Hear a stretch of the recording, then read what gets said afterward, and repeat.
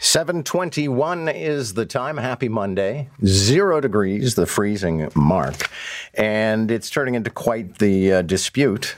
The project to dissolve Peel into 3 separate cities, or now the Premier seems to be leaning toward leaving things as they are.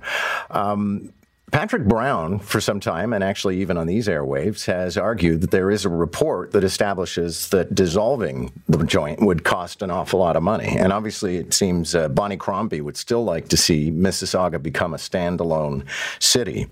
Bonnie and our next guest, City Councillor Dipika Damerla, are both accusing Brown of relying on discredited research, and they're telling him to bring it out in the open or cut it out. We're joined by Mississauga City Councillor Dipika Damerla. Nice to have you.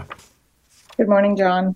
So the allegation is that there was a report in, I think, 2019 by Deloitte that came up with all kinds of figures, but the allegation was that report was commissioned deliberately in order to create a freak show, in order to keep Peel together, and now apparently Patrick Brown is still leaning on it. Yeah, and he says he has updated that old report, which had problematic assumptions, to say that dissolution is a bad idea. The point is, no one's seen that report. And now he has a second report out, John. I don't know if you've heard about it, the KPMG report, that has another set of figures suggesting the same thing, that dissolution is problematic. Again, no one's seen the report. And so it's frustrating, and because social media, as it catches on to these things, but there's no evidence. But that's not stopped the city of Brampton from sort of trying to derail the dissolution process by any means. And that's really, really unfortunate.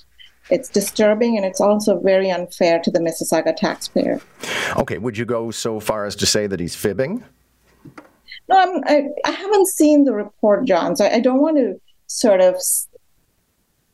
I do say they are phantom reports because I haven't seen the report. So it's hard for me to say, comment on that, other than to say I'm not going to comment on a report I've not seen.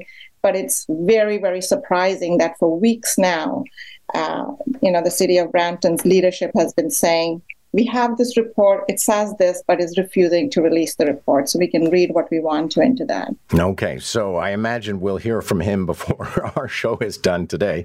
Your injunction would be release the report, let's all have the same material.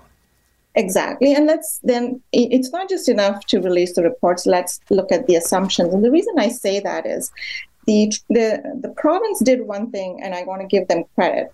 They were very clear. They said, we want dissolution, but not dissolution at any cost. They said, we want dissolution in a manner that all 3 cities thrive and is fair to the taxpayer. So my point is very simple. There's a transition board in place with that mandate. Let them do their job. And the good thing about the transition board is they're not making unrealistic assumptions. They're actually working in real time, picking lanes as they go.